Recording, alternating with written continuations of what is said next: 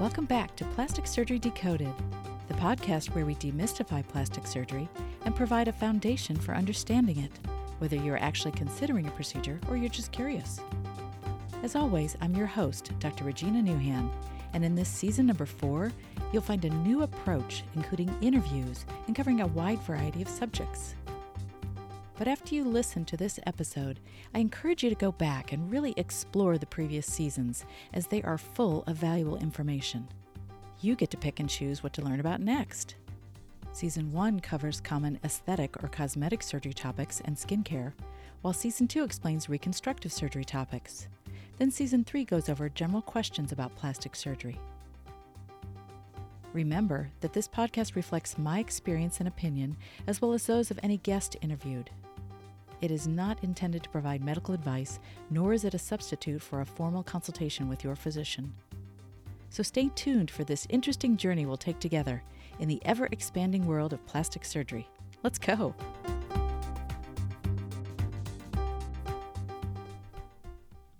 Well, we hear a lot about breast implants these days, good and sometimes not so good.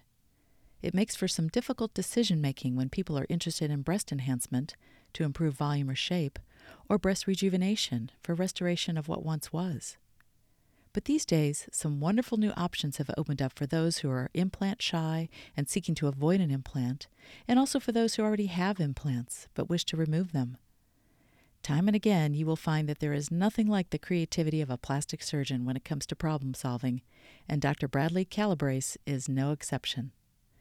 In our interview, he sheds light on new techniques for accomplishing these goals without implants, something that wasn't really conceived of a couple of short decades ago. It's surprising what can be done. Here we go.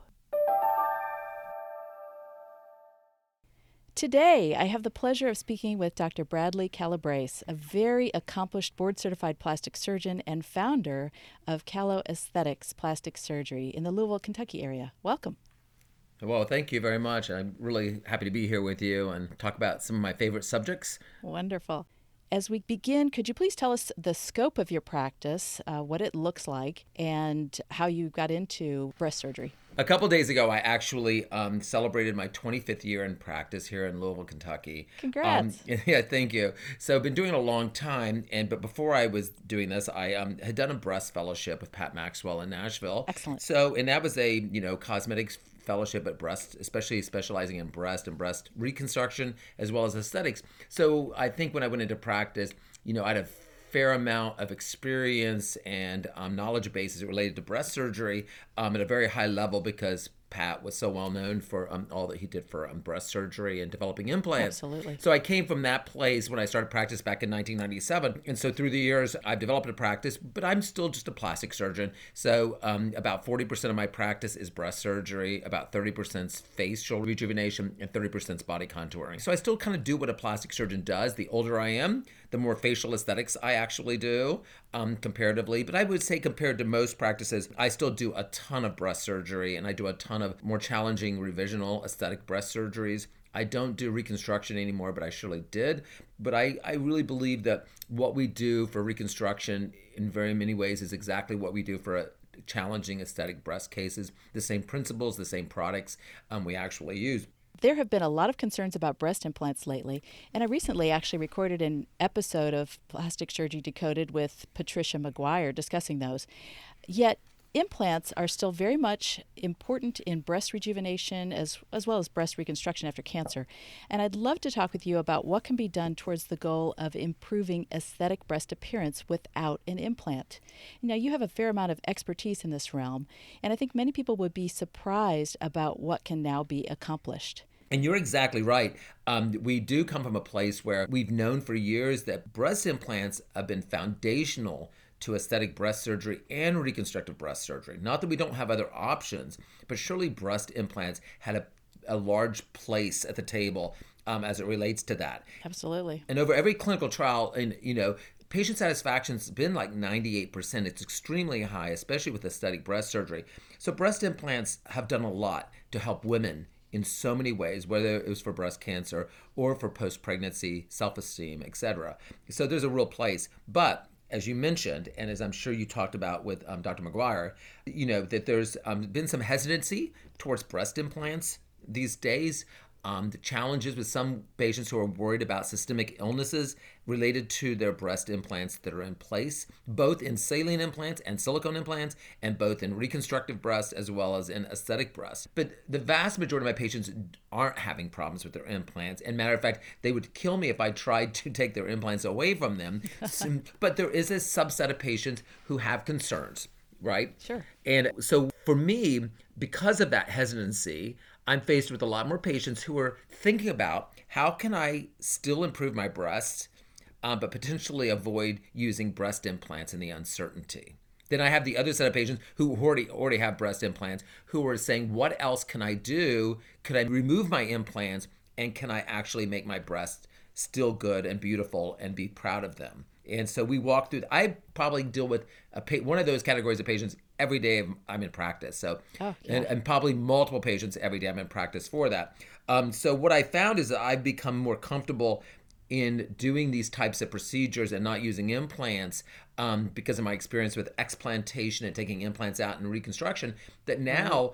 Whereas when I published on breast lifting back in 2013, a very large series, about 70 to 75% of my patients, when I did a breast lift, I put implants in. Mm-hmm. Now, probably less than half of my patients, I put implants in when I do a breast lift. So I found other ways to rejuvenate the breast. Big shift. Because I think it was because I was more confident in what I could shape and what I could do. I was more than willing to offer that to my patients, and nice. And they like that. So the concept of using breast lifts with fat grafting, with auto augmentation techniques to actually move some of their tissue up into the upper poles to act almost like a little implant along with the breast lift. Yeah, to fill it out. That's the sort of things we've been doing with that. So I think, yes, I think we don't know that much about breast implant illness right now, and I think there's a lot that we still need to understand. But I think that, being able to offer other things, both for the patients that have implants currently that want to not have them anymore, but also for patients who are looking for breast rejuvenation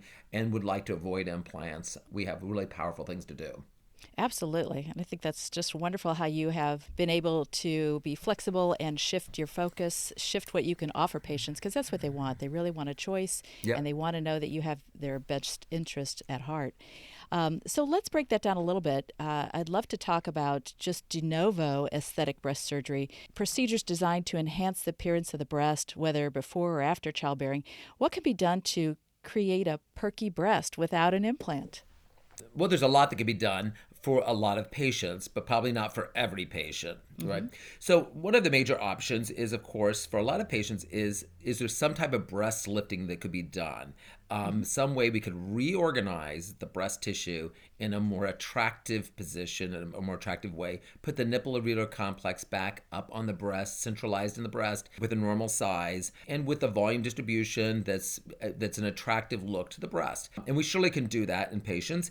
The breast lift itself, without something else, without an implant or something, has always been something that we classically thought did not achieve really good volume in the upper pole of the breast. So that sort of deflation that you would see with pregnancy, it was a challenge always with traditional breast lifting techniques to be able to do something powerful there. So long term, we would see a failure of our breast lifting or breast reduction techniques as it relates to the upper pole. Because I do believe when you think about droopy breast, when patients come to see me for droopy breast, they're talking about one of two things or maybe both.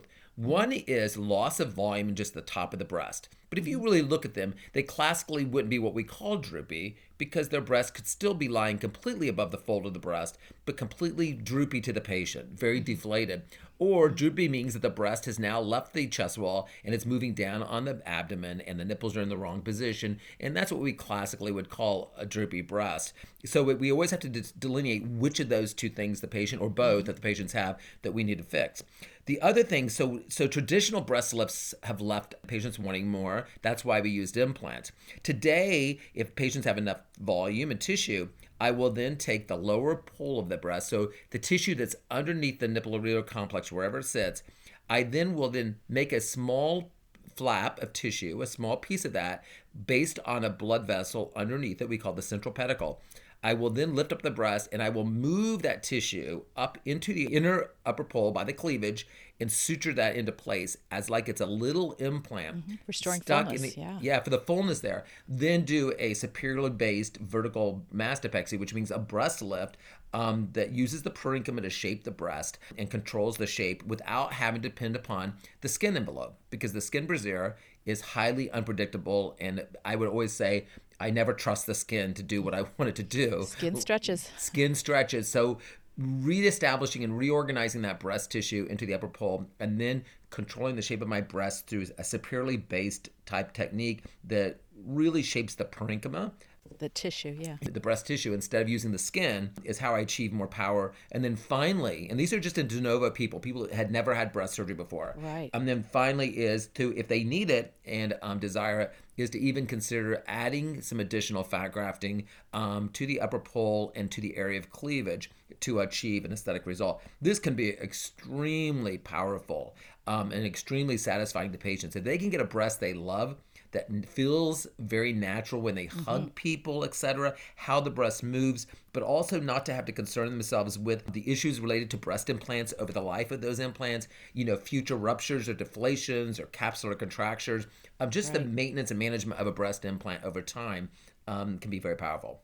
That's wonderful. Yeah, and I like that. And so I think patients like that too. And that's the reason the more I've done it, there is definitely a subset of patients who they're not a candidate. So patients who fully have deflation of the breast, and they don't have much tissue and they don't have much droop. It's mostly skin. It's pretty hard to lift a breast in that situation. Yeah. And the challenge of just taking a patient, so if somebody has pretty good breast and they just want some more fullness in a very natural way, we can just do fat grafting without doing a breast lift, but we can only really add maybe a cup size to that breast. There are limits. What fat doesn't do well is create core projection. So behind the nipple, it doesn't have a great job of sort of giving projection and pushing that breast out, but it can sort of fill in the sides. So if somebody wants the breast to be a little fuller, have a little better cleavage, a little more volume in the top of the breast, but with what I would say is a very natural B, small C cup type of breast, I think fat can do that.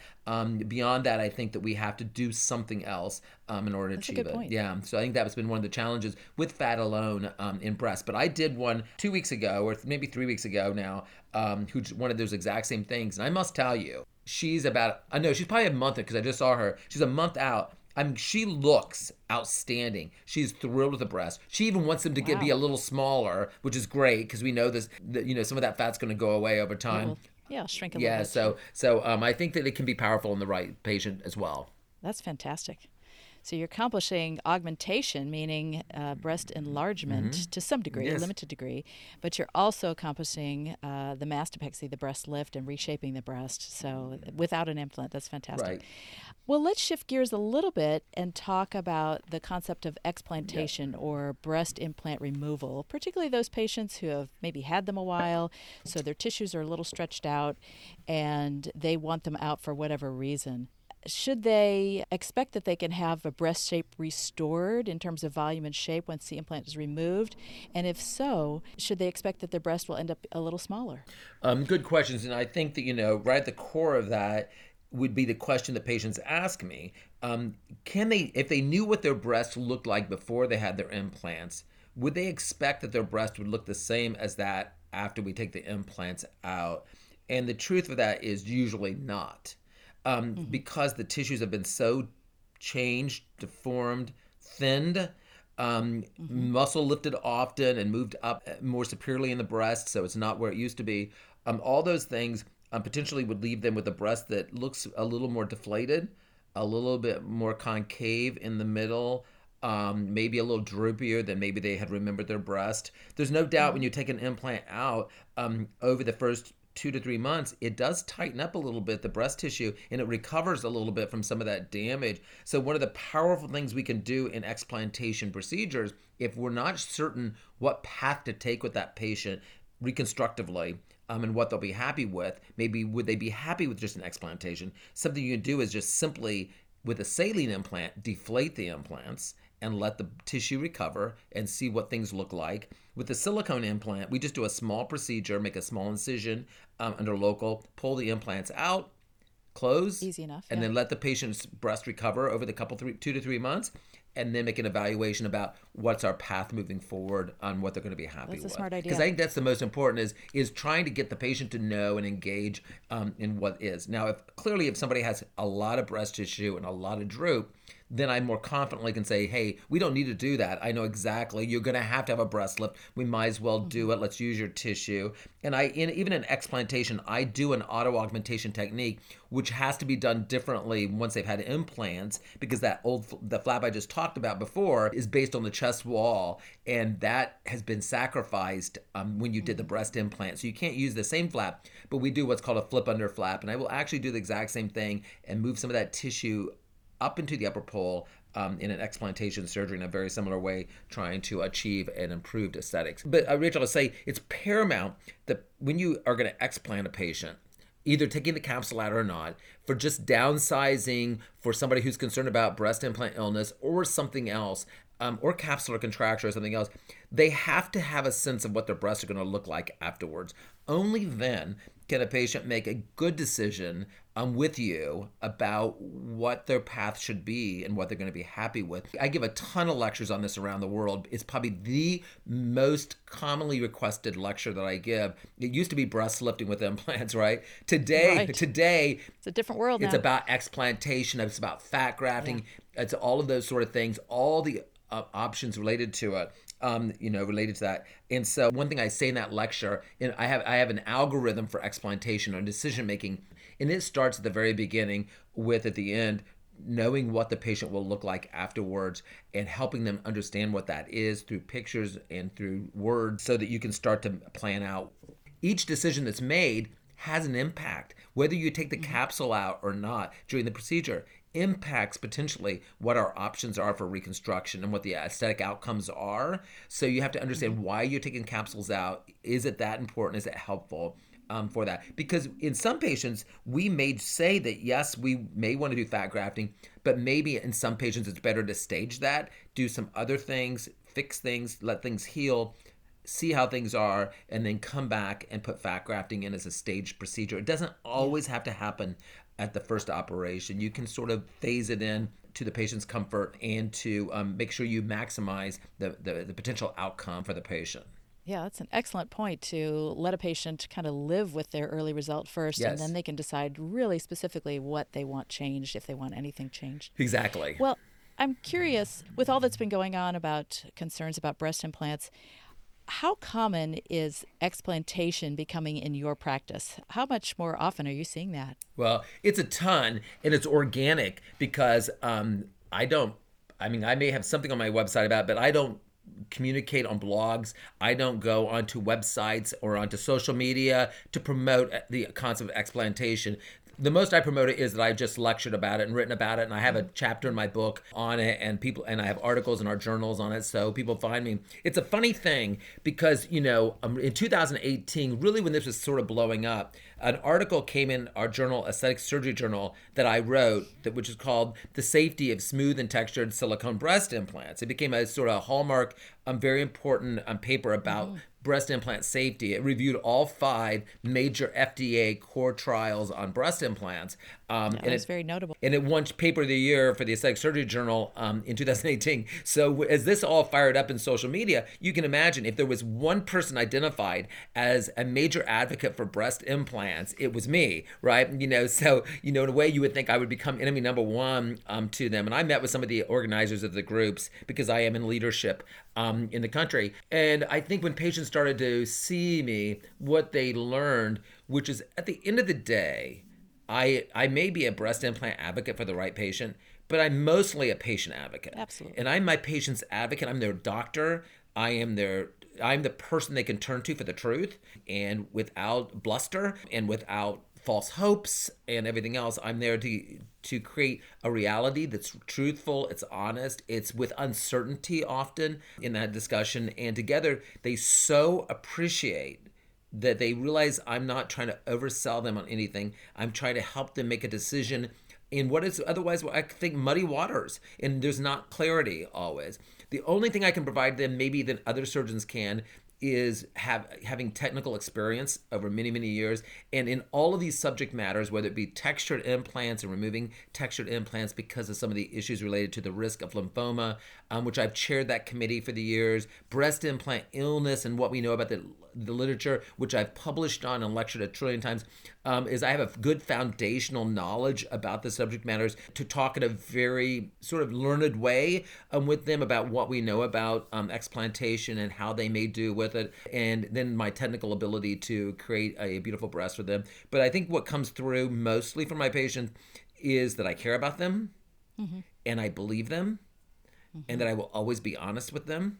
And I, together with them, whatever path we take, will hope that if they're worried about having sickness from their implants, I'm going to hope that when we do our surgery, they feel way better afterwards and it was a positive thing for them. If they get that from my conversation, they'll understand at the end of the day, I am their advocate. And all patients should search for that physician, that plastic surgeon, who will provide that for them in a way you will know it. You will know when you have the person in front of you who listens to you and is honest with you. And that's super powerful because these are very emotional times for these patients, both because they have concerns of illness, but also because they have concerns for what their breast will look like. And that's scary.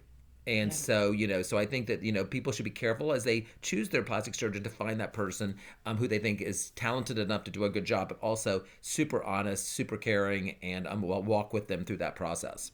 Yeah, that's a great philosophy, your approach to that. I think that's perfect. So I do see a ton. You asked the question, do I see a lot more of it? Yes, I do. You see more and more. I get organically, I just I don't even talk about it, and yet they just come, and you see more and more of them. I think it's finally found a place. There's not a day goes by that I don't deal with some explantation patients for many reasons. The other major reason is that I've been in practice 25 years, so I have all these patients I've done.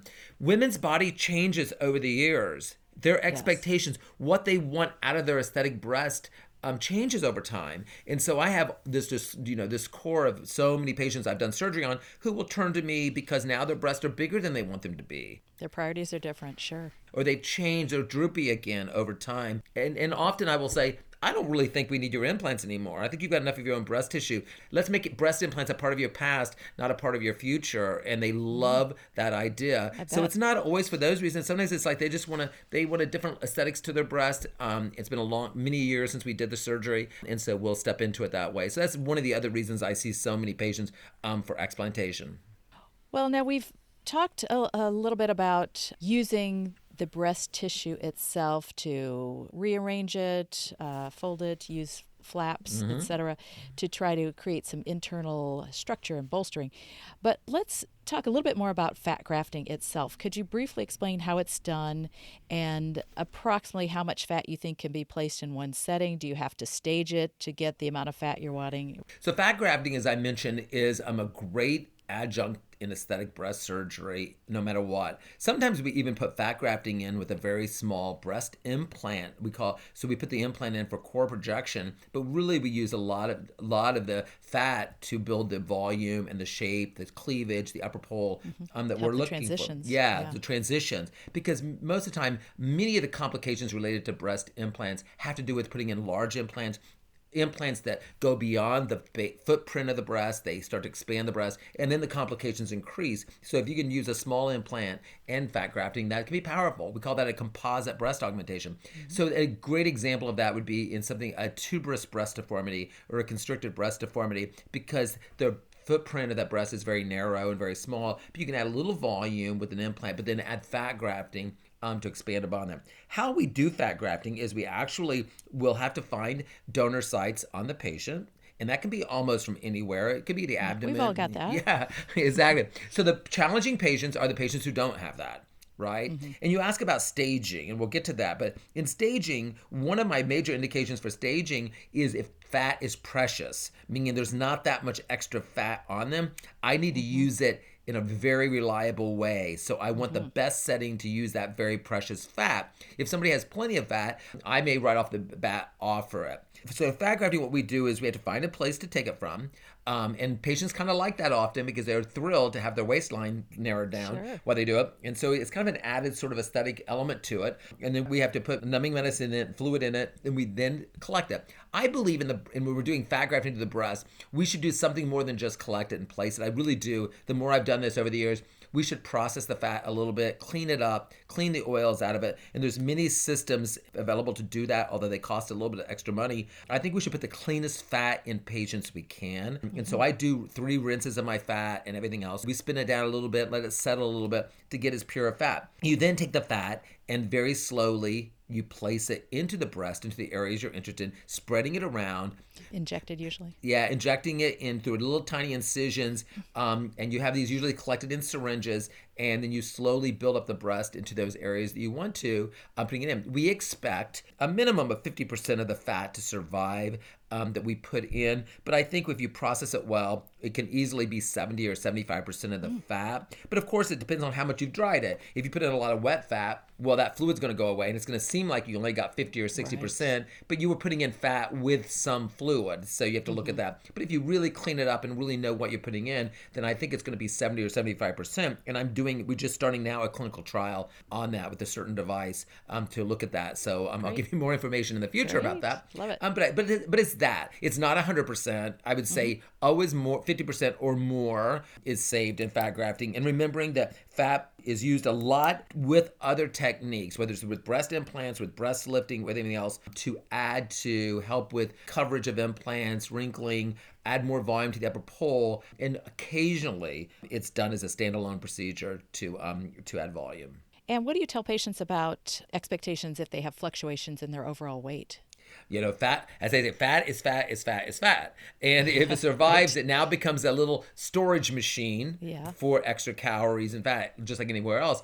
So just like when women go through menopause, sometimes their breasts get larger because the breasts are more fat filled at that point in time, and the weight goes up a little bit. They see the breasts start to grow much larger than they had been prior to menopause. The same thing's here with fat. If you put a fat grafting in your breast, it's not parenchyma or breast tissue anymore. It is fat, and it will act like fat. So if they have weight gain, they will see their breasts get fuller. On the same token, if they lose a bunch of weight, and so some of my patients will say, oh, you need fat? I'm going to go ahead and gain a bunch of weight so you have fat to put in my breast, and then I'll lose weight afterwards. I go, well, if you lose weight afterwards, you're going to lose the volume I put in your breast. So that be a problem. That strategy isn't actually going to work because of that. So so they're going to have fluctuations in their breast size based upon their weight. Of course.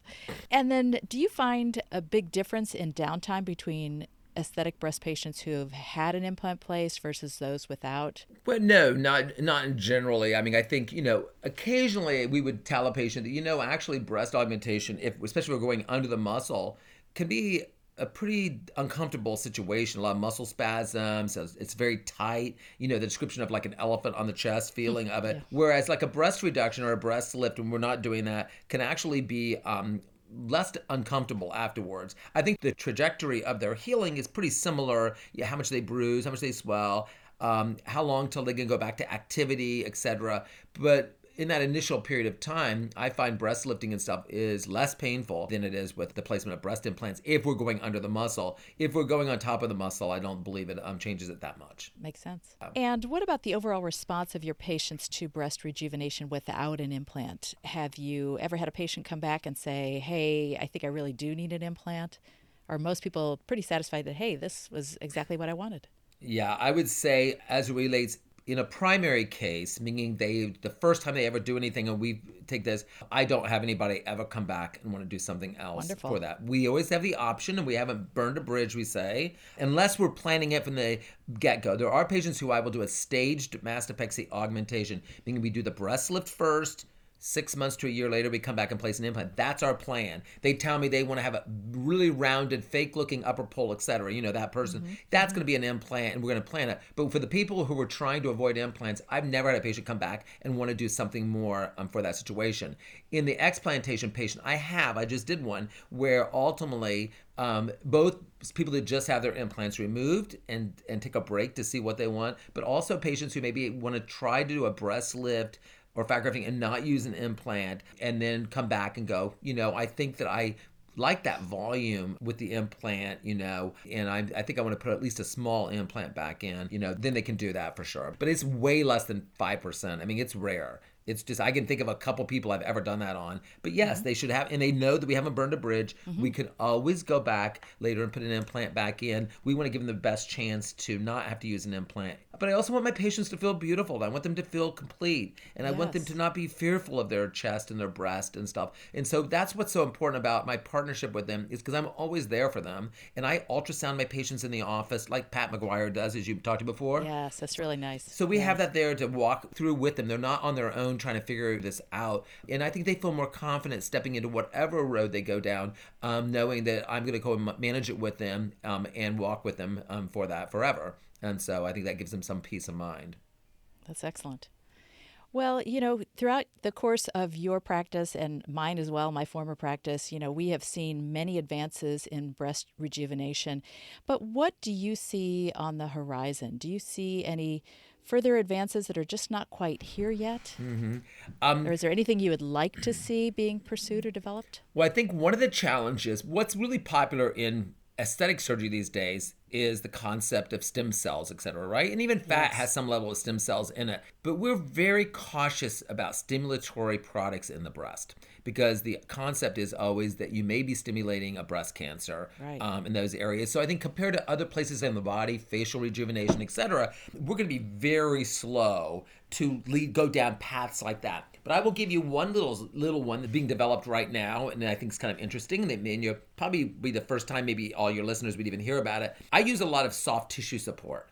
And we would mean by that would be meshes, skins from humans or pigs, grafts that we place to support tissue in the breast when we're doing breast lifts or implants, etc. The meshes that I use, P4HB, which is called polyfluorohydroxybutyrate, or Durazorb, which is a PDO, and Galatea. There's all these different meshes. The nice thing about these meshes is they go away at a year or two, so they don't stay forever, but they give you the support. Like I said, I don't trust skin, so I like to have that support. So it's like an internal sling, if you will. It's an internal bra, internal sling, super powerful. It's probably the second most common thing I'm asked to talk about around the world, because it's new to everybody else. I've been using it for so many years. I use it. I did 2 or 3 cases yesterday using mesh on all of them. So it's becoming a more mainstay. That's fine, but that usually involves breast lifting, breast implants, other things with it, and I'm supporting the skin in that process. But here's the secret.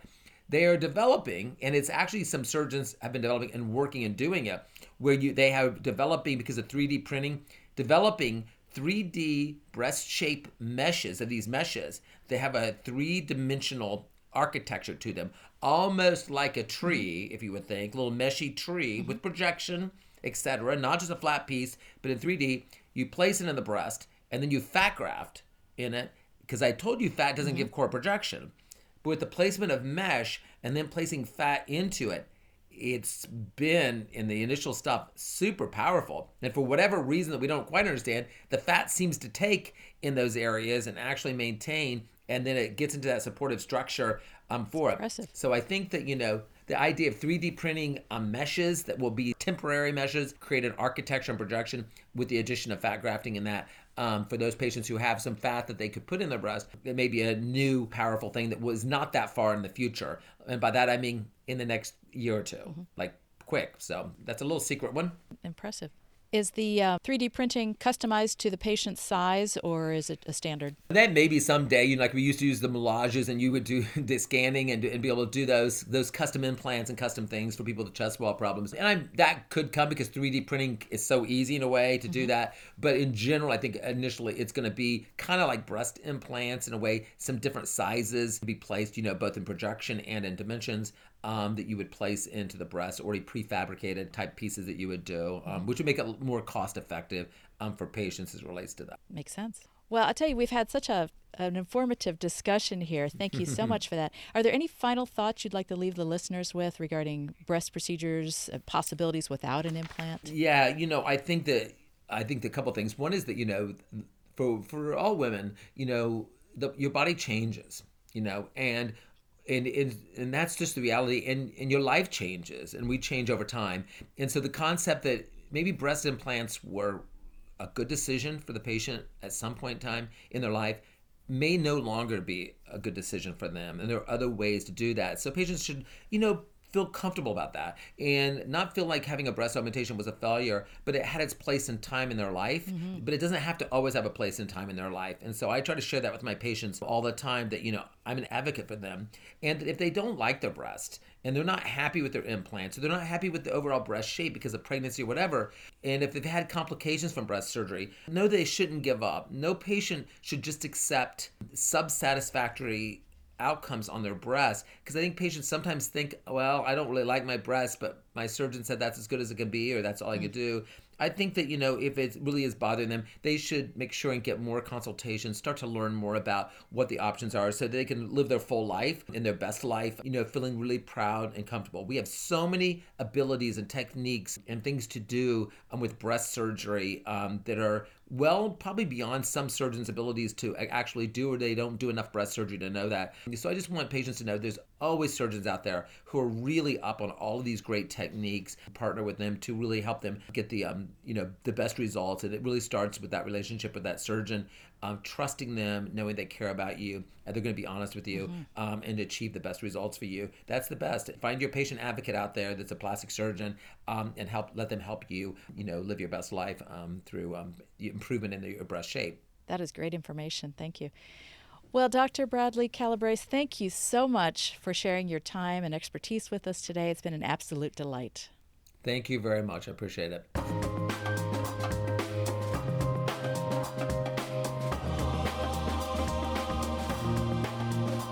Well, that's our show for today. Hope you enjoyed it and learned something too. Don't forget to subscribe, rate, and review. Please share this podcast with someone else who might be interested. And while you're at it, check out the podcast website for related topics to explore. It's www.plasticsurgerydecoded.com. And as always, thank you for listening to Plastic Surgery Decoded.